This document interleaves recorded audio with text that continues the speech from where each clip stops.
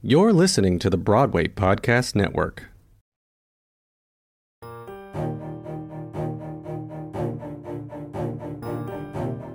From Vineyard Theater in New York City, this is Theater Uncorked, where Vineyard artists come together to talk about the process of bringing new works to the stage.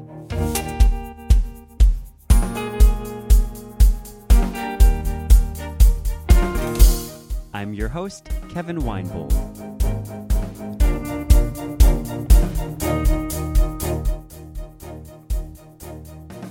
The Vineyard is proud to be presenting plays by some of the most exciting new voices in the theater this season, starting with the New York premiere of Good Grief by Ngozi Anyanwu, directed by Awoye Timpo. In Episode 9, Ngozi and Awoye talk about how the show has developed and changed over the past 4 years, the advantages and challenges for Ngozi to be both the playwright and leading actor of the show, the influence August Wilson has had on both of them, and how their previous and current productions have allowed them to develop a dynamic, collaborative relationship. Let's listen.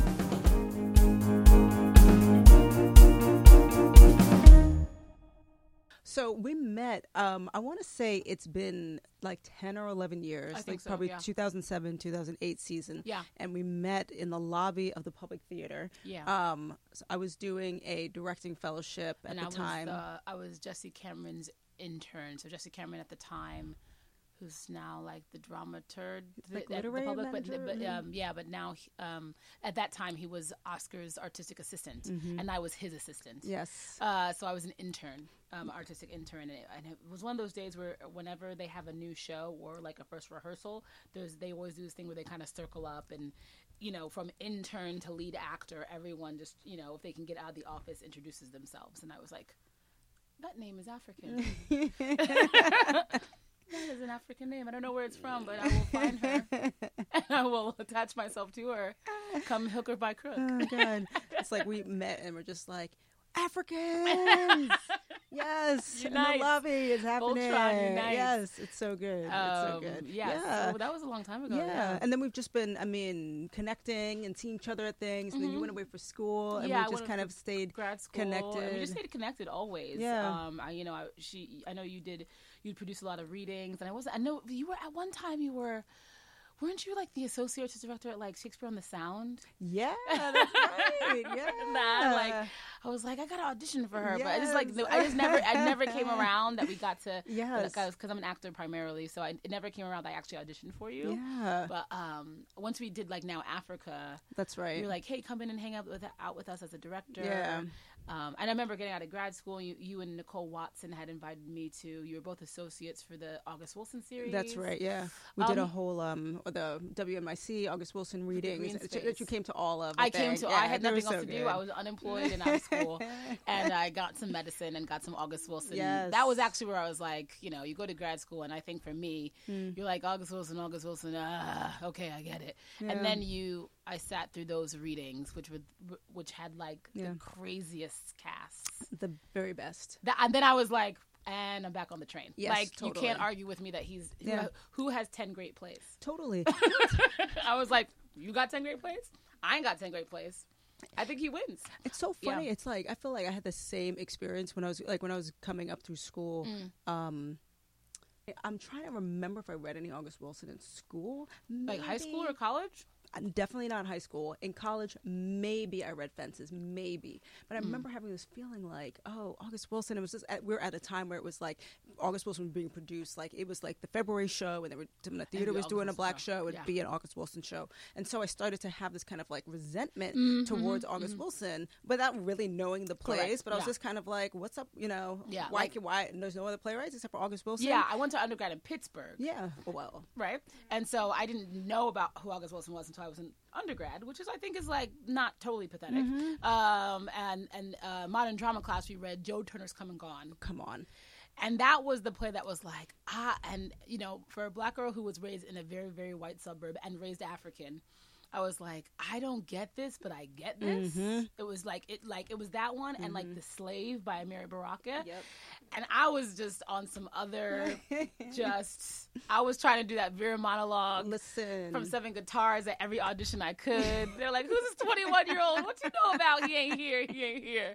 And by the time I was like 28, it was like every time you do the Vera monologue, you know, an angel dies. Like, you know what I mean? Because it was just so overdone. It was done all the time, yeah. So, you know, of course, big ups to August Wilson. Yeah. But it was definitely like that was a swing. But that Green Space series was definitely and the swing is back up, you know, because that was to see it, to hear it how it's supposed to be done. Yes. You go, oh, yeah. Yes. And I think that's just all plays, right? I feel like what I realized when I heard that was like, oh, this is about gathering your people. Mm-hmm.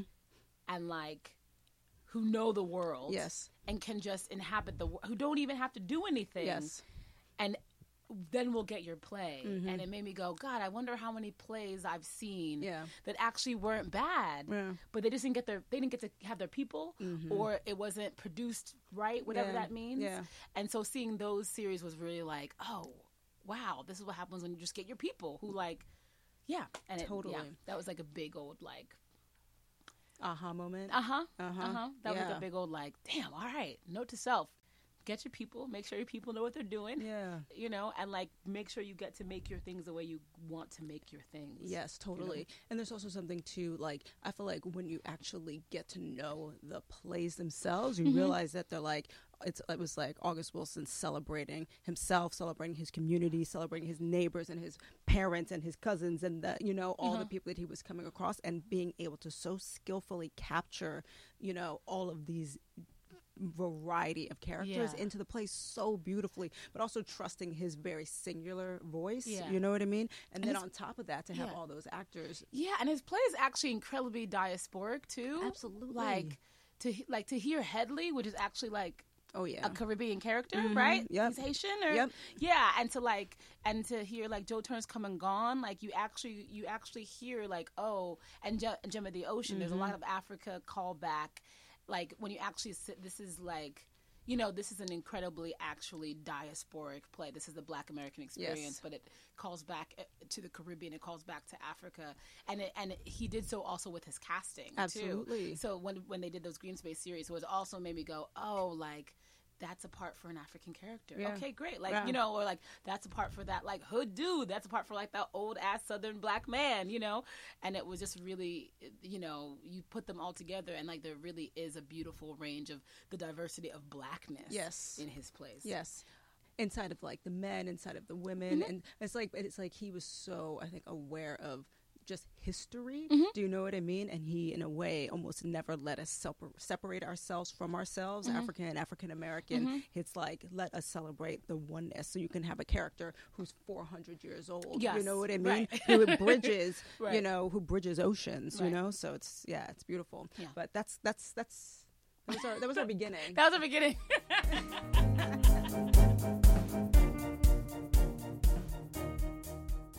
For me, a big influence is Terrell McCraney, you know, direct influence. Definitely, obviously, there are people before me, so like you can call back and go, I hear this. But like for me directly, probably Terrell, just because I remember reading when his plays started getting published, reading the inserts and how the brother-sister plays, like one was a dedication to his brother, one was a dedication to his sister, and how like those three plays were dedications. And I was like, oh, I like that. Like I like to keep it that personal, you know.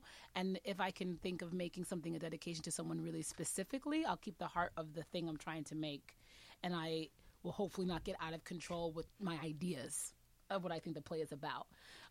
So for me, Good Grief was really just about a great friend of mine who died too young when I was 21. And it just really was it was a catalyst for a lot of change in my life. It was a catalyst that made me a much more serious artist. And then like I started writing the play like 10 years after he had passed, I want to say. I was like, you know, having one of my dark, broody moments in grad school, as you have. And it just came out, I was actually as a poem at first. It was like 10 pages. or the last monologue in the play, it was like 10 pages, and I just kept writing, and it wasn't very sensical. And then it kind of was like almost first folio-ish, where I was kind of talking to myself, and then I just kind of got classmates together, because I went to UCSD, with a bunch of classmates who were like playwriting majors, directing majors, design majors, acting majors, and they just kind of sat up with me at like 2:00 in the morning and just like listen to the first 30 pages of what I think I had, and they read it out loud, and they were like, yeah, man, it's beautiful.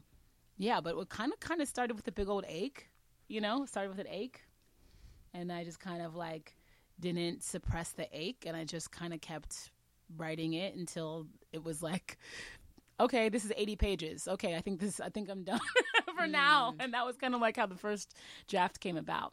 But I very much, I just really tried to capture home and like what I remembered of the moment, and I remembered, people who were there for me, people who couldn't quite articulate what they wanted for me, and like who couldn't do much for me, and I just, and it's also, I'm from a very lovely, small, big suburb, and I think I'm very much of that place and not.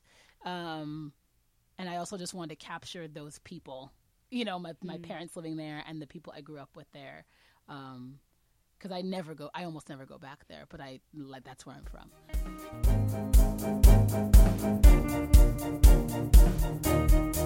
This podcast is sponsored by Ramp. Are you the decision maker in your company? Consider this. For the first time in decades, there's a better option for a corporate card and spend management platform. Meet Ramp, the only corporate card and spend management system designed to help you spend less money so you can make more. Most corporate credit cards offer points as incentives, but those points amount to less than their worth in real cash value. Ramp's business cards offer you cash back, real money in your pocket. Plus, you control who spends what with each vendor. And Ramp's software collects and verifies receipts automatically, which means you'll stop wasteful spending and close your books in hours instead of days. Businesses that use Ramp add up to 5% to their bottom line the first year.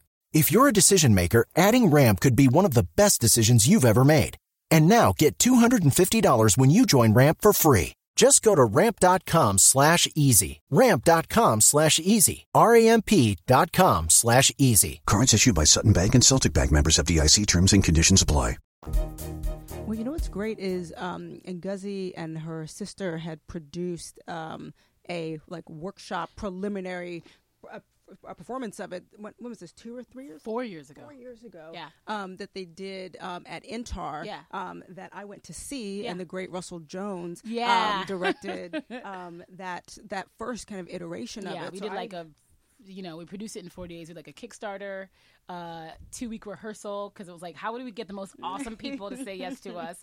Oh, we only take up their time for 2.5 weeks. We did 2-week rehearsal and a 4-day showing. Wow. And it was beautiful, and it was just amazing. It was in the middle of the summer. There was no air conditioning, and all these people just gathered to like watch this play and hear the story on like the second floor in the Intar Theater. So that was actually my first introduction to the play and to Ngozi's writing. And then I've just been, following it, because then they had a production that went out to CTG, in Los Angeles that Patricia McGregor directed. And so it's been great to kind of just follow it along and hear the stories of how everything has been going with it, and hear the changes that you've been making along the way. So by the time we decided to work on this together now, it was great, because I obviously have such an amazing history with Ngozi as a person, but I knew the play and loved the play already, and was excited to support and continue the development of the play. But it was not new to me, so it was exciting to see some of the changes that had been made since the last time that I saw it, and then we kind of just took it from there. And we worked together earlier this year on Homecoming Queen, so we're beginning to learn a shorthand as director, writer, but obviously it's different as director, actor, playwright. So we're definitely learning that.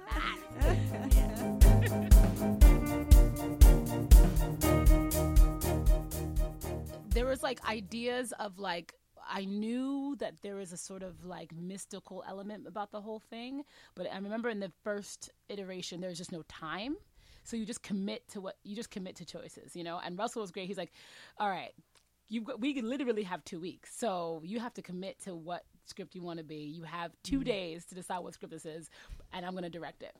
And you cannot be the playwright after the first day of rehearsal, you know? So after the first day of rehearsal, you're the actor because we literally have 2 weeks. And if there are any big questions, we'll stop. But you're the actor. You're no longer the playwright after the first day of once we're on our feet. And so that was just like, and I know there was a sort of like a ethereal, mystical element, but I hadn't written it in. So I think like, I want to say the original was like an interpretive dance of some sort. There was like some interpretive movement. But we didn't necessarily have the sort of like, we didn't really actually conjure and bring the gods in there like we did in the world premiere. And so that came about during, I was I was in fellow for Rising Circle. And Rising Circle is a 10-week program for playwrights of color. They take a play that's in a first draft, and you have to commit to rewriting it. And so it was 10 weeks, once a week. Great program with artists of color. And what we did was that I rewrote the thing, and by the week 10, I was like, ooh, I think the gods start the play. And by week 10, I was like, ooh, I like that bookend. And so the bookend happened around then. And then once we got the world premiere, we kind of, not exaggerated it, but, Patricia had a big question, like, okay, well, do they come in? What do they do? And we had this sort of movable set. So in the world premiere, the gods moved the set, so even though they didn't speak a lot as in their godlike form, they moved the set. And so that was one way. And so in this one, the set is a little bit more still. And what were the changes even now? Before, I want to say, like, they conjured stuff, and now it's sort of like centered around Nkechi, my character, conjuring and her idea of memory and her going back and forth, and we're centered very much on memory and fighting it and letting go and holding on, and we just sort of centered the story more on that, which is interesting. And yeah, so there's been sort of changes around that. Like, we made a last minute scene change right before we went to tech, where I just rewrote a scene that was sort of about sex and consent that was no longer funny to me. That was much funnier last year. That's no longer funnier this year for obvious reasons. And so it was about, so there's a new scene about, like, how do you sort of keep that tension, but also how do you make it funny? And like keep your ear and your heart to the ground of what's going on in our culture. So which I think we are accomplishing. Yeah. But yeah, so there's just been like internal changes here, cuts there. So it's a different play. And it's just like, it's also, it's a different director, different designers, different cast besides myself. So it's a different vision. Yeah. And you just got to go, all right, well, this is the version that we're doing. Yeah. So it's not a different play, but it's a different play, It's kind of amazing, actually, because there's we get to kind of do two things. One, Ngozi obviously knows the play so deeply, so can live inside of it in a really wonderful, beautiful way. And I think the fascinating thing and exciting thing is watching the play live inside of her with new people, because it's as she's saying, it's an all new cast. Everybody's having other different impulses about what the characters are, what the moments are. You know what I mean? It's like finding the ways to continue to stay present inside of the experience to respond to this thing of this moment. You know what I mean? So it's been a great ride. And I think, we did a script workshop in, when was that, July, August, sometime over the summer. And so we were able to really kind of finesse and refine and reshape some of the structure of the play before we went into rehearsal, with the hope and idea that once we get into rehearsal, it'd be great if she can, focus primarily on the acting part of it. But it's also a great gift because there's some little kind of like minute things that actually we get to feel from both the inside and the outside of the play. Do you know what I mean? Because she's inside of it. We can say, oh, this jump to get from this moment to this moment, this is our idea of how it works or how it functions, but sometimes inside of it, it feels, no, this is not quite right. And so we've been able to kind of go through and make adjustments on that. But I mean, the great thing about Ngozi too is just that she's very flexible and very open and very open-hearted. So I think, that all makes for a great process. The play is pseudo-autobiographical, so and I write from a personal perspective, so I know the part. I know the play. The disadvantage is that I know the play because, there's a tendency to keep it for its rote, or that I know everything, and there has to be room for discovery as an actor. There has to be room for surprise. There has to be room for an actor, your scene partner, actually telling you something different about that part that you wrote. And that's, I just think the playwright thing, the relationship between the playwright and the actor doing your play, period, is that actor might have a different impulse, and you got to let them ride that impulse out, whether it be wrong or right. So I would say it's great because I would say, I'm glad that she said that I'm open-hearted, open-minded, because for me it's been like a struggle in relinquishing my control issues and patience, because it really, I've done the play before also multiple times, so I have a sort of certain shorthand with the play, so I can just kind of go into a thing, and so, but it's also not, but I can't expect everyone to be at that speed. But these actors actually are. They're actually, actors are amazing. We have a really pretty badass group of actors, so they actually are all like, "Ooh, she knows it. Okay, we should get on it." But I would say that the disadvantage is the knowing. The disadvantage is that you know how this thing works. The disadvantage sometimes is that, like, I'm in my scene and I'm like, this scene is not right, and I think it's my writing. Where I'm like, is it them or is it me? I think it's me. And then once I know it's me, I'm like, I'm not death in the rehearsal room, but I'm just like, my mind is just like, I'm just dissatisfied until I figured out how to fix that scene. So there is that part of like making sure that you're present for your scene partner. So they're like, hey, remember me? Actor, act with me. I'm like, no, I can't. The scene is no good. The scene is no good. So I would say that it's a double consciousness of having to be aware, but also be present for your scene partners.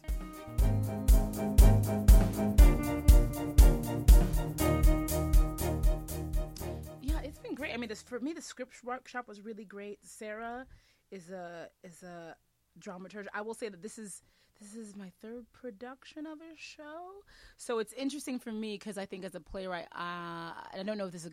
I'm a bit spoiled. So like, I had Michael Ritchie and Neil Pepe, who are also really wonderful artistic directors, and they're kind of like, here are the keys, don't burn the house down type of artistic directors, and they just kind of like leave you alone to your own devices, and you just cross your fingers and hope for the best. While Sarah's a little bit more on you, and she's a dramaturg, and she's like, let's really, I really want you to work on this script. I'm like, what do you mean work on the script? I'm done. It's great. I did it already. So she really challenges you to really get in your script and really like get deeper. I'm like, how deep can I get? So, but she really challenged me to do that with Awoye, and I think that has really, taken the play to a different level by doing that. So I think it's been actually it's been challenging in the way of like, oh, I didn't expect to have time. I did not expect to do these rewrites. I thought this play was done, and I'm like, oh, it's not done. Oh, okay. That's cool, but that's exhausting.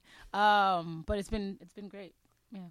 Yeah, no, it's such a wonderful supportive group of people, and we've actually put the entire production together in a relatively short amount of time, and so it's been great to kind of develop a process and system for ourselves inside of knowing, when the audience is coming, and to be able to have that script workshop over the summer was just really helpful. I mean, and for me too, coming to the play new, just to have that time to really get into it and ask questions, and for the three of us to sit down and just really investigate the play and question the play has been really great. So I feel like we could start rehearsal really, really strong, which was great. Yeah. Do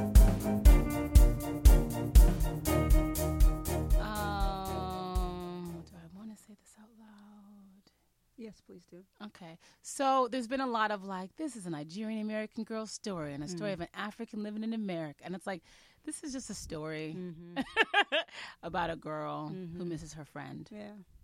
Period. Yeah. You don't have to prepare yourself. Yeah. You don't have to do any dramaturgy. You just maybe got to sit with like your heart open and think of somebody that you love and like watch it. Yeah. it's interesting. I feel like I talk about this all the time, but there's so many things happening in the world right now and in life right now, and there's so many forces that are kind of hell bent on finding ways for us to separate ourselves. And I think that at the end of the day, I 100% agree. There's no preparation that's needed. It's about us as Americans, as people in this world, coming together and to sit together and commune as human beings to hear a story. There's no preparation, just your preparation is being a human being in the world. And we come into this space and we breathe together and we love together and we laugh together. And that's it, because at the end of the day, we're all one. And, we all have had friends, we've all had love, we've all had loss. And it's, these are just really intense but wonderful things that connect us. And I'm excited for the audience to come and for us all to commune together inside of the story. That's it for this episode of Theater Uncorked. Thanks to Ngozi Anyanwu and Awoye Timpo for joining us on the podcast. Theater Uncorked is produced and edited by me, Kevin Winebold, and created by Eric Pargach, with help from the Vineyard's associate producer Ali Sky Bennett and marketing director Melissa Pelkey. Thanks to the Vineyard Theater's artistic directors Douglas Abel and Sarah Stern, and managing director Suzanne Appel, along with the entire Vineyard staff. If you enjoyed this episode, please leave us a review on iTunes. It will help us spread the word. And last but not least, a special thanks to you for listening to Theater Uncorked at the Vineyard.